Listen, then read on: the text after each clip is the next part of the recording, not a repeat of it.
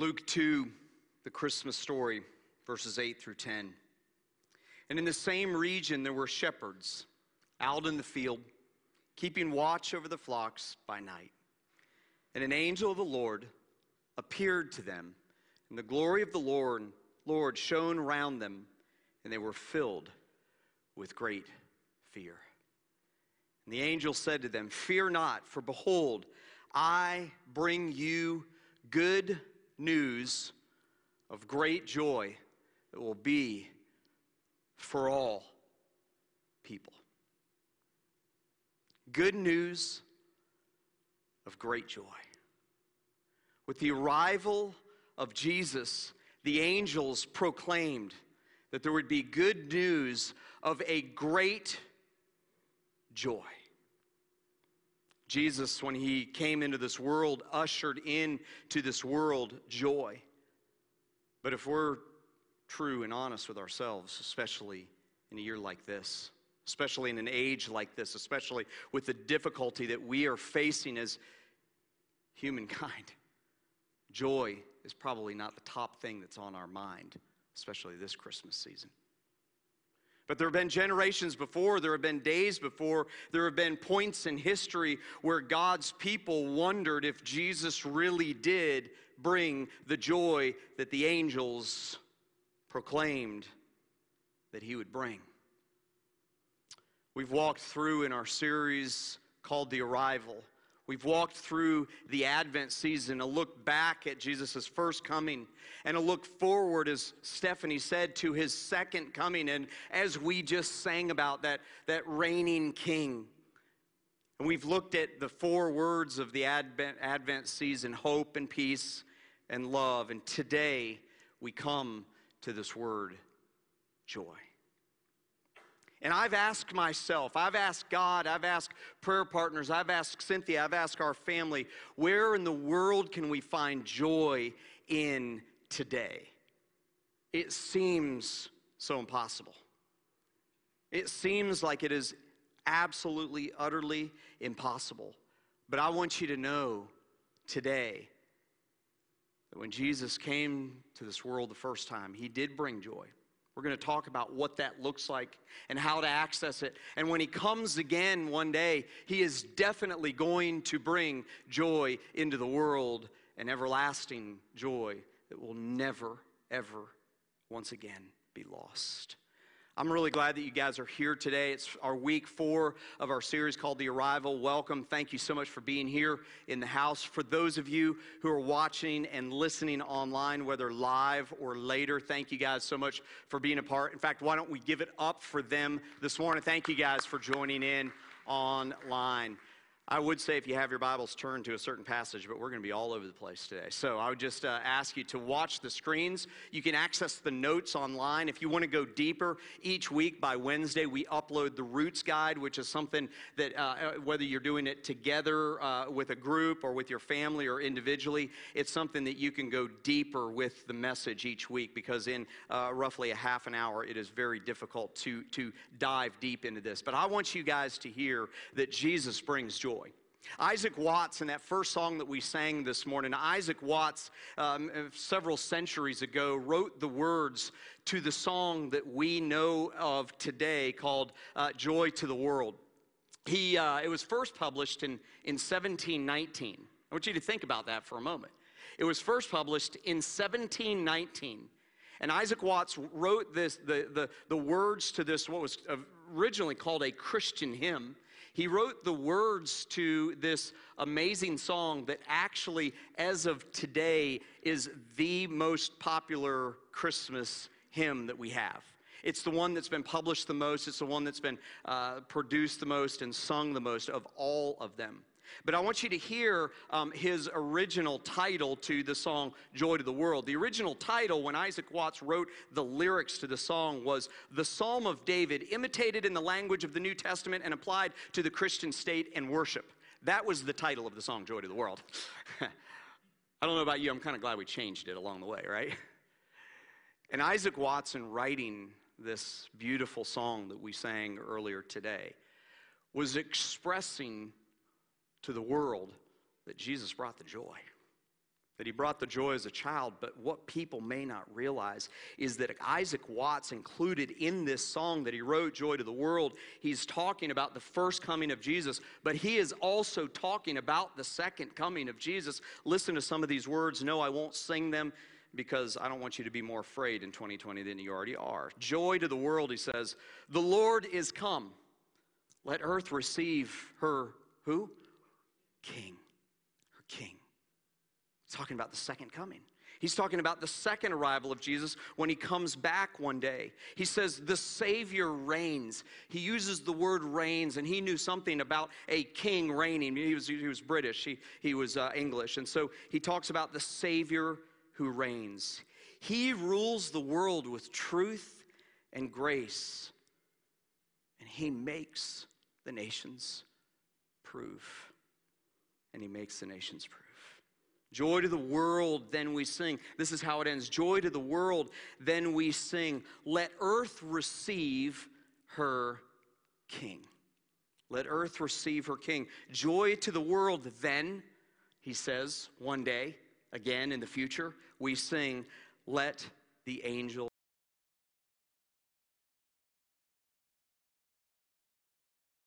And a few other passages in Isaiah, some of which we'll take a look at today, in talking about Jesus setting up his heavenly kingdom. He is also referencing in Revelation when the angels are singing, glory to God in the highest, when they're singing, holy, holy, holy. And when we enter into that time when we are with him forever, and we get to join in that chorus forever. There was joy in Jesus' first arrival as a baby. We sang about it. Stephanie talked about it. He came as a baby, as a humble child to save the world. But Isaiah chapter 35, verses 5 through 6, I want you to check this out on the screens this morning. It told us, Isaiah prophesied that Jesus in his first arrival would bring joy. It says this in verses 5 and 6 in Isaiah 35. Then the eyes of the blind shall be opened, and the ears of the deaf unstopped. Then shall the lame man leap like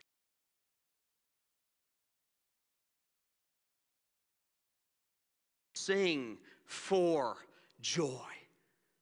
The tongue of the mute singing for joy. For waters break forth in the wilderness and streams in the desert. And Isaiah was prophesying that Jesus in his first coming would bring joy to the world. And Jesus did bring joy. Specifically here, Isaiah is talking about the miracles that Jesus would perform. He's talking about how a man was once mute and all of a sudden could speak. Don't you think he had joy when Jesus touched him and healed him? Don't you think the man who was deaf and then could hear, don't you think he experienced joy? Don't you think the moms and dads of the little children who Jesus touched and healed, don't you think that they experienced joy when their children who are filled with a demon or a disease, all of a sudden it was all gone? They experienced joy. Don't you think the people at the wedding party who the word got out that the wine was gone and the water was there, don't you think they experienced a little bit of joy when Jesus turned the water into wine? You see, in his first coming, he did things in his ministry that we saw people experience joy. And so when the angels are singing joy to the world, the Lord has come, when they are expressing that, when they're making that announcement of joy has come, Jesus in his first coming brought joy.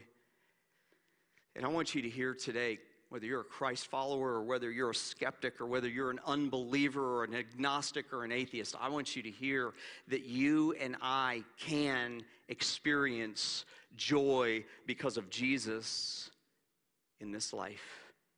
We can experience joy because of Jesus in this life. We can be like the mute in verse 6 in Isaiah 35, verse 6, that sings for joy.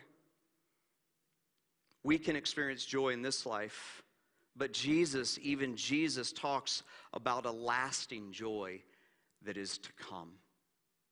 You see, it's this tension between the fact that now we can experience joy, but there is a lasting joy that is to come. There's a tension between us trying to find where we find true joy in this life with all of its problems, with COVID, with the political unrest, with the world turned upside down. How in the world do we find joy in this life, knowing that there's joy to come? I want you to see in John chapter 16, verse 22, Jesus said this, "So you also have sorrow now," he says. "So also you have sorrow now, but I will see you again."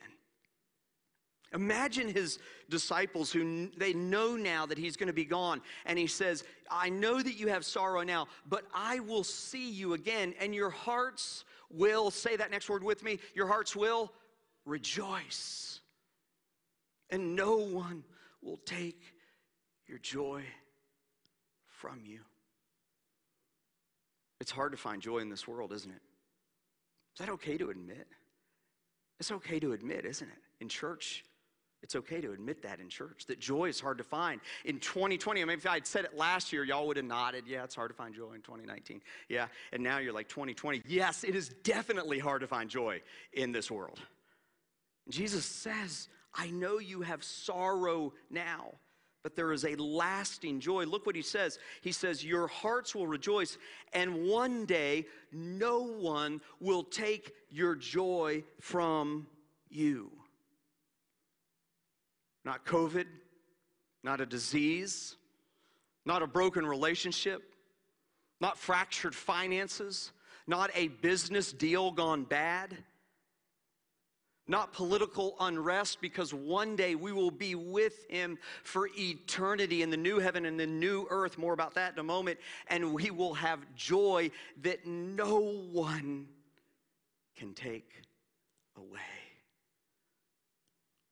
That's what we have to look forward to in the second arrival of Jesus. And that's part of the good news. That is part of what the angels sang about. That's part of the joy that they sang about. You see, when Jesus arrives again, he will bring lasting joy.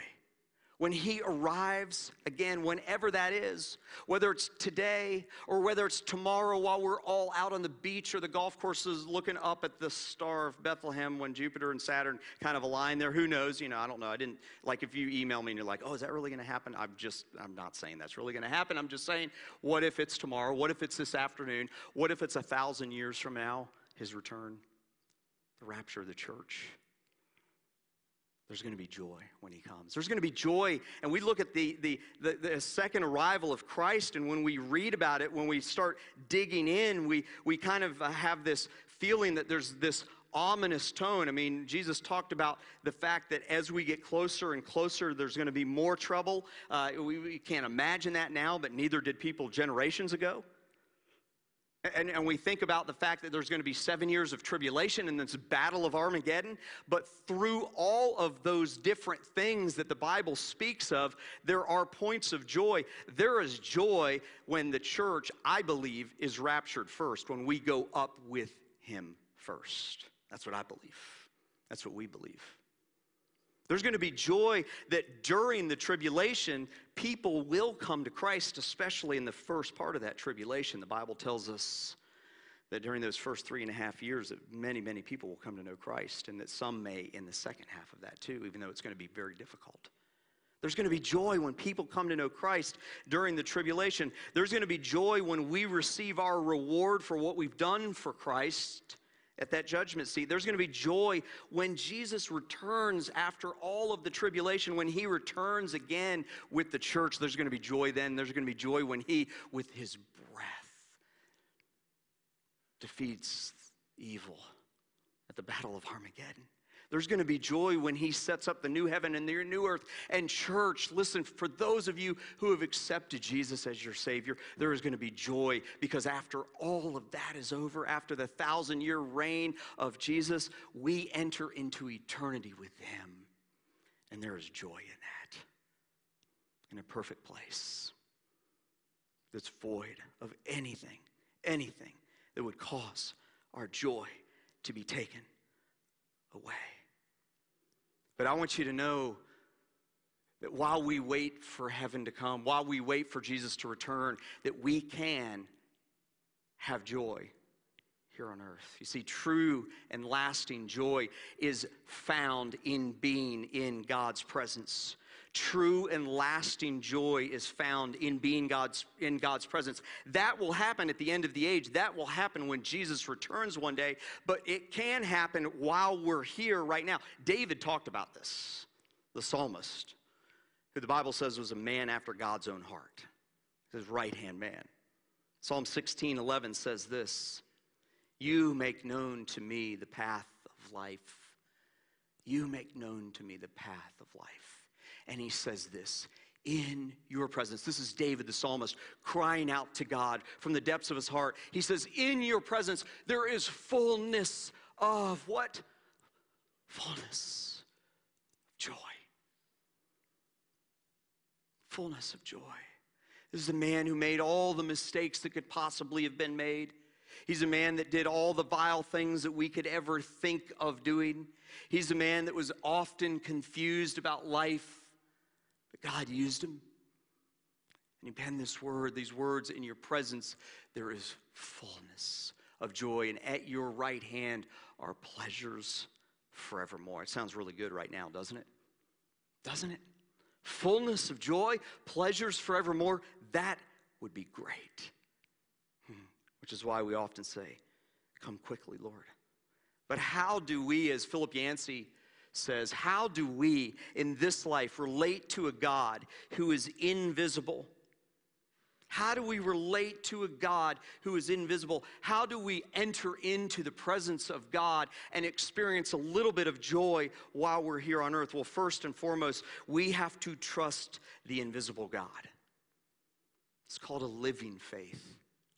You see, each one of you who've accepted Christ as your Savior, you entered into your relationship with Him, and in that moment, you entered into your eternity. And that's called a saving faith. That's the faith when you came to know Christ as your Savior. But there's a living faith that we all should have. And that living faith is where we trust God. That's where that tension is worked out. See, living faith begins by trusting an invisible God. We tend to conclude that because He's invisible, we can't enter into His presence, and nothing could be further from the truth. Nothing could be further from the truth. When we say that we can't enter into God's presence because we can't see Him and we can't hear Him, we enter into spiritual resignation. And before you think I'm judging you for it, it's a struggle for me sometimes too. When we throw up our hands and say, I can't see God, I can't hear Him, He's not audible, I can't physically touch Him. When we choose to not try, we enter into a period of spiritual resignation in our lives. See, just because we can't find God's presence in a touch, or we can't hear Him audibly, that doesn't mean that He's not present. And that doesn't mean that we can't find joy in Him. 1 John 3:2-3 says this, "Beloved," maybe some of you need to hear this today. Maybe some of you need to hear these words. "Beloved, we are God's children." When does He say? Now.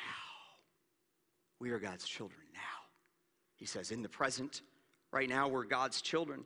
And what we will has not yet appeared, but what we know that when He appears, we shall be like Him in His second coming. Because we shall see Him as He is. And everyone who thus hopes in Him purifies himself as pure. There's coming a day when we will see Him, but now we are God's children. Now we can be in His presence because we can call Him Dad.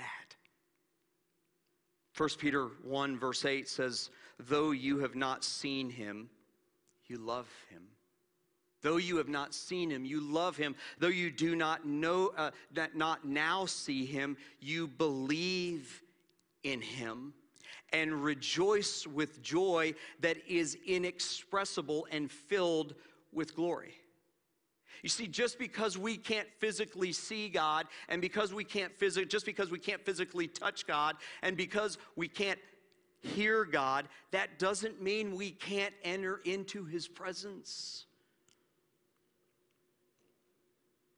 That's that living faith.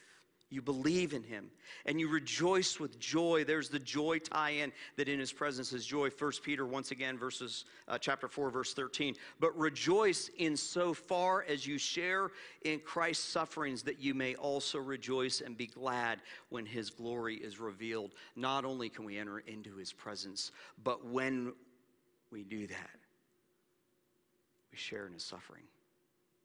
God begins to reveal how much he suffered for our sins, what he did on this earth for us, and we share in that. So if joy comes from being in God's presence, and if we can't physically be in God's presence now, we might conclude that there is no hope for joy now. And sometimes, I got to be honest with you, that's the way we Christians live, and that's the way we Christians act. And the world is looking at us, and they say, I don't want any part of that God, because these are joyless people. Oliver Wendell Holmes, who was one of the great members of the U.S. Supreme Court, in fact, for 30 years, he was the unofficial title, the greatest justice since John Marshall. And at one point in his life, Justice Holmes explained his choice of a career by saying this. I love this. He says, I might have entered the ministry if certain clergymen, that's a big word for pastors, if certain pastors I knew had not looked and acted so much like undertakers. An undertaker is someone who runs what? A funeral home and a graveyard. And church, I wonder if there are people in our world that look at our joyless life and go, I don't want any part of that God. Just like Oliver Wendell Holmes said, I don't want any part of that vocational ministry because of the joyless pastors I see. I wonder if the world looks at us and goes, I don't want any part of that God because of the joyless Christians I see. How can we find joy? Well, while we may be constrained by this world, and while we may have hope that there is joy in the next, in the meantime, which is the question we're asking and answering, what do we do in the meantime while we wait for the second arrival of Jesus? In the meantime, we can experience some of that joy now. 1 Corinthians, Paul, the Apostle Paul, inspired by God's Holy Spirit, in 1 Corinthians 13, 9 through 12 says this, for we know in part, and we prophesy in part.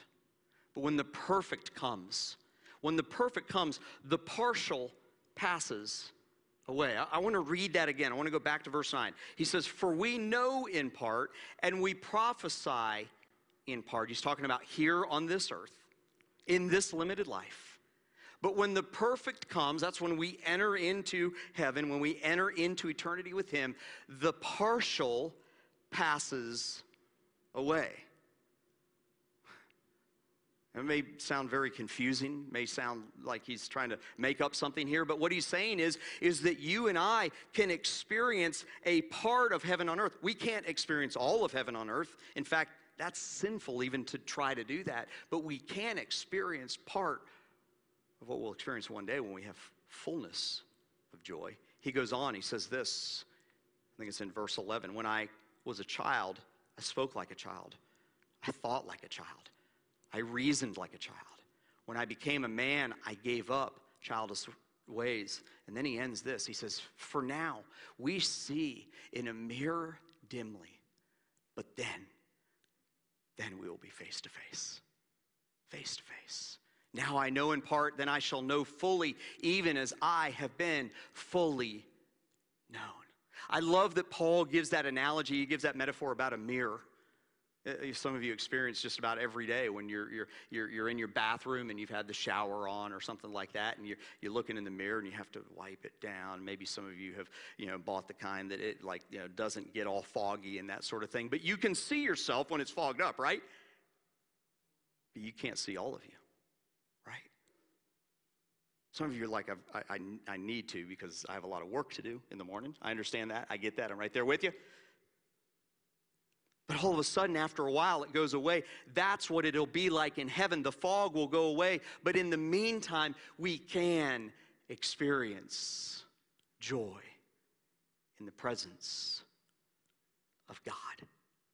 We can have a taste, one theologian called it, of the joy that we will experience in heaven. See, church, the mistake that I make, the mistake that we make, the mistake that Christ followers make is that we try to find our joy in something that's not of heaven rather than God. What does the Bible say? It says, in His presence. In His presence. In the presence of God, who chose to save the world by sending His Son. In the presence of God, we can have a taste of the everlasting joy that we will have with Him in eternity. We just have to try.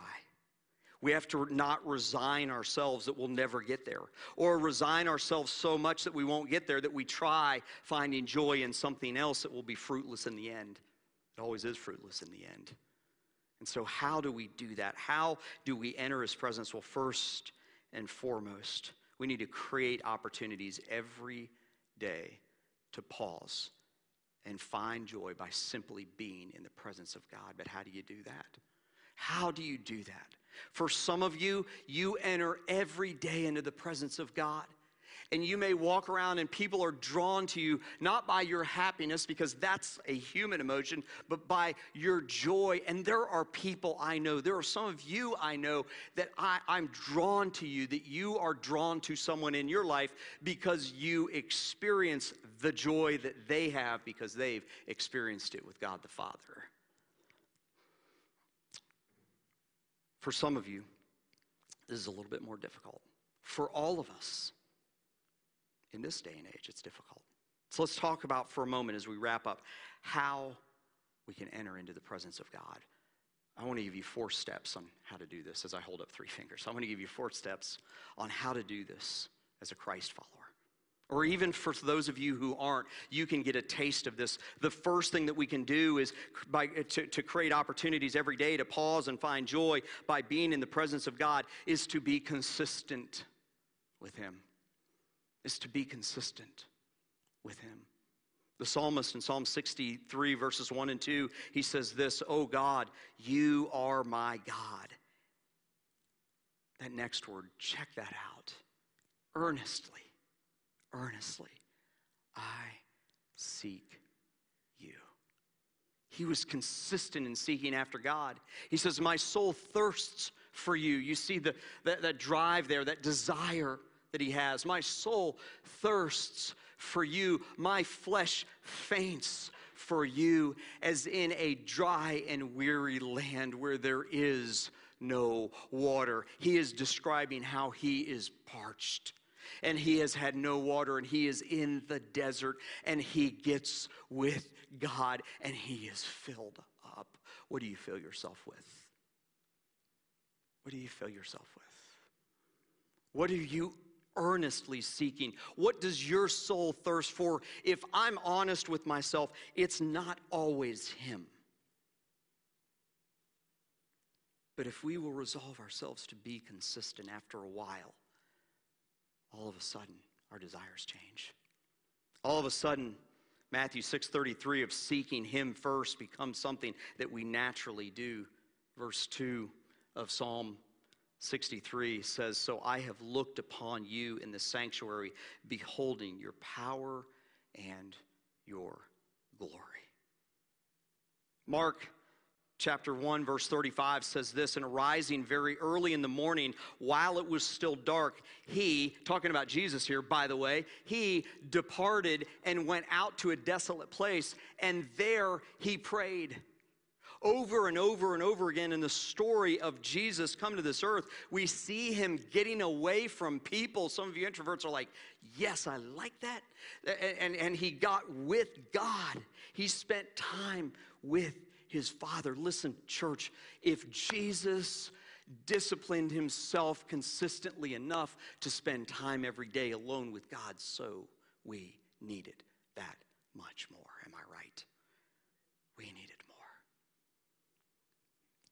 Step one of being in God's presence is be consistent. Step two, this one's even harder for me, be still.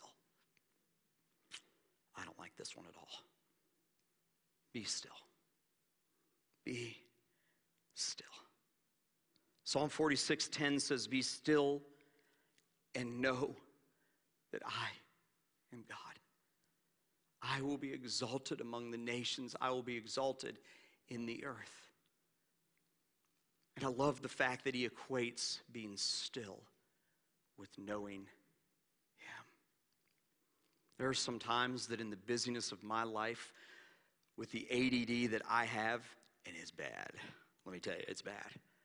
With the stress that has come with 2020, with all the different factors of what to do in these circumstances and with this, and how do we do that, and the masks and the whole thing, and the politics that we see in the background of that, and all of the different things, there are times that we just need to be quiet and to be still in his presence.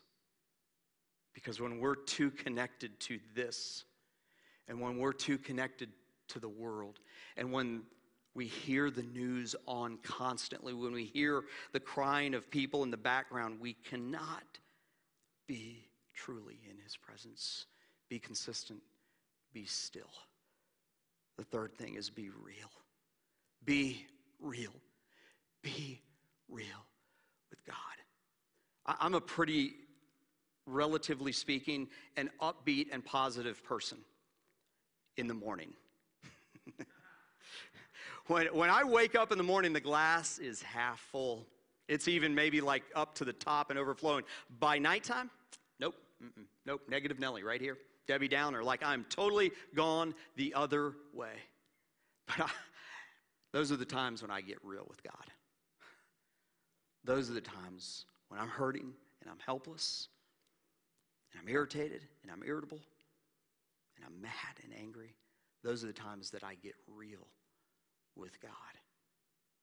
It's happened before Sean. Sean now takes the dog for a walk almost every night, and I've told the story. I'll take the dog for a walk, and I'll literally talk to God while I'm walking with the dog. And I tell people, like, the dog, Kokomo, has like a greater insight in my prayer life than anyone else on this earth, because he hears the real deal. Be real. Psalm 55, verse 2. Once again, David, attend to me. Attend to me. He's being honest with God, and answer me. He says, I'm restless. How many of you are restless today? I'm restless in my complaint, and I moan. Man, that is like my nighttime verse right there, right? I'm restless, God. I'm restless. Attend to me and answer me. Be consistent. Be still. Be real. And then lastly, church, Christ follower, be patient. Be patient with God. Be patient with him.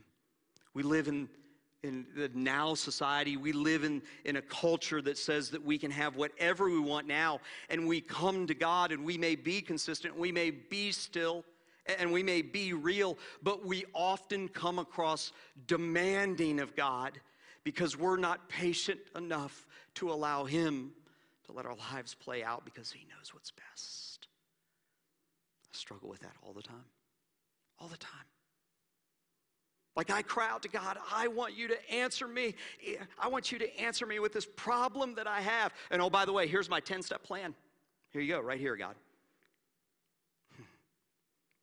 Because we lack patience. The psalmist said in Psalm 27, 13 and 14, I believe that I shall look on the goodness of the Lord in the land of the living. Wait for the Lord. Be strong and let your heart take courage. Wait for the Lord. We build our spiritual muscle not in the times where we're working for him. Yes, that's when we get to exercise it, but our muscles build when we're resting and when we're waiting. It's true physiologically, it's true biologically, and it's true spiritually as well. It's in the waiting where our muscles develop. Be consistent, be still, be real, and be patient. That's how we can experience a taste of the lasting joy that will be ours one day in full. No fog on the mirror when we get to heaven. So look back at what Jesus did to bring joy into this world like we sang about, but it's also a look forward to what we can expect in the future. Last week we talked about love. Well, ultimate love is defined in the person of Jesus because he is God with us. Ultimate joy is defined in being in the presence of God. It's almost in many ways that love is defined in the person of Jesus because he is God with us. And joy is defined when we are with God. When we are with God. You know, the problems of today may not be solved. They may not come to resolution by being with God. They may not improve by being with God. But we will. We will. We will improve when we're in the presence of him. And we can have joy forevermore. We can have a taste of what is to come. Father, I thank you so much that you are a God who loves us enough, that you sent your son Jesus into this world to save us. And God, admittedly, even today, this is a very difficult message for me to deliver because I've had many moments over the last year where I have not been able to find joy. And there have been many moments over the last months that it seemed like joy was not able to be found in this world right now in 2020. And even over the last week, in 24 hours, there are moments where I thought, I don't know. I don't know if I can ever have that taste of joy. But your word is true. Your word is true. That we can experience a taste of the joy that is to come when we enter into your presence. God, help us. Help me to do that while we wait for your return. Help us to take our spiritual nourishment seriously. And while we are giving and receiving presents this week, I pray that this Christmas season would be a time where we consider entering into your presence and experiencing just a taste of the joy that is to come because we've spent time with you. Help us, Father. Maybe there's some who are in this room, in this house, or some who may be listening or watching online who maybe their journey with you, maybe their desire for you, maybe their want spiritually for you has grown a little bit cold or stale or hollow. Or maybe they've never really had spiritual exercise in entering into your presence. And Father, I pray that today you would help us, each one of us, to be consistent, to be still, to be real, and to be patient. And Father, in those moments when we walk out of that closet, or when we get up from that chair, or when we walk out of that door and we've been in your presence, Father God, I pray that the world may know and they may see that you are the one who gives us joy forevermore one day in the future. We thank you for that. We thank you for your first arrival, and we look forward to your second arrival one day. And in the meantime, help us to find our joy in you, Jesus. I pray all of this in his name, and all God's people said.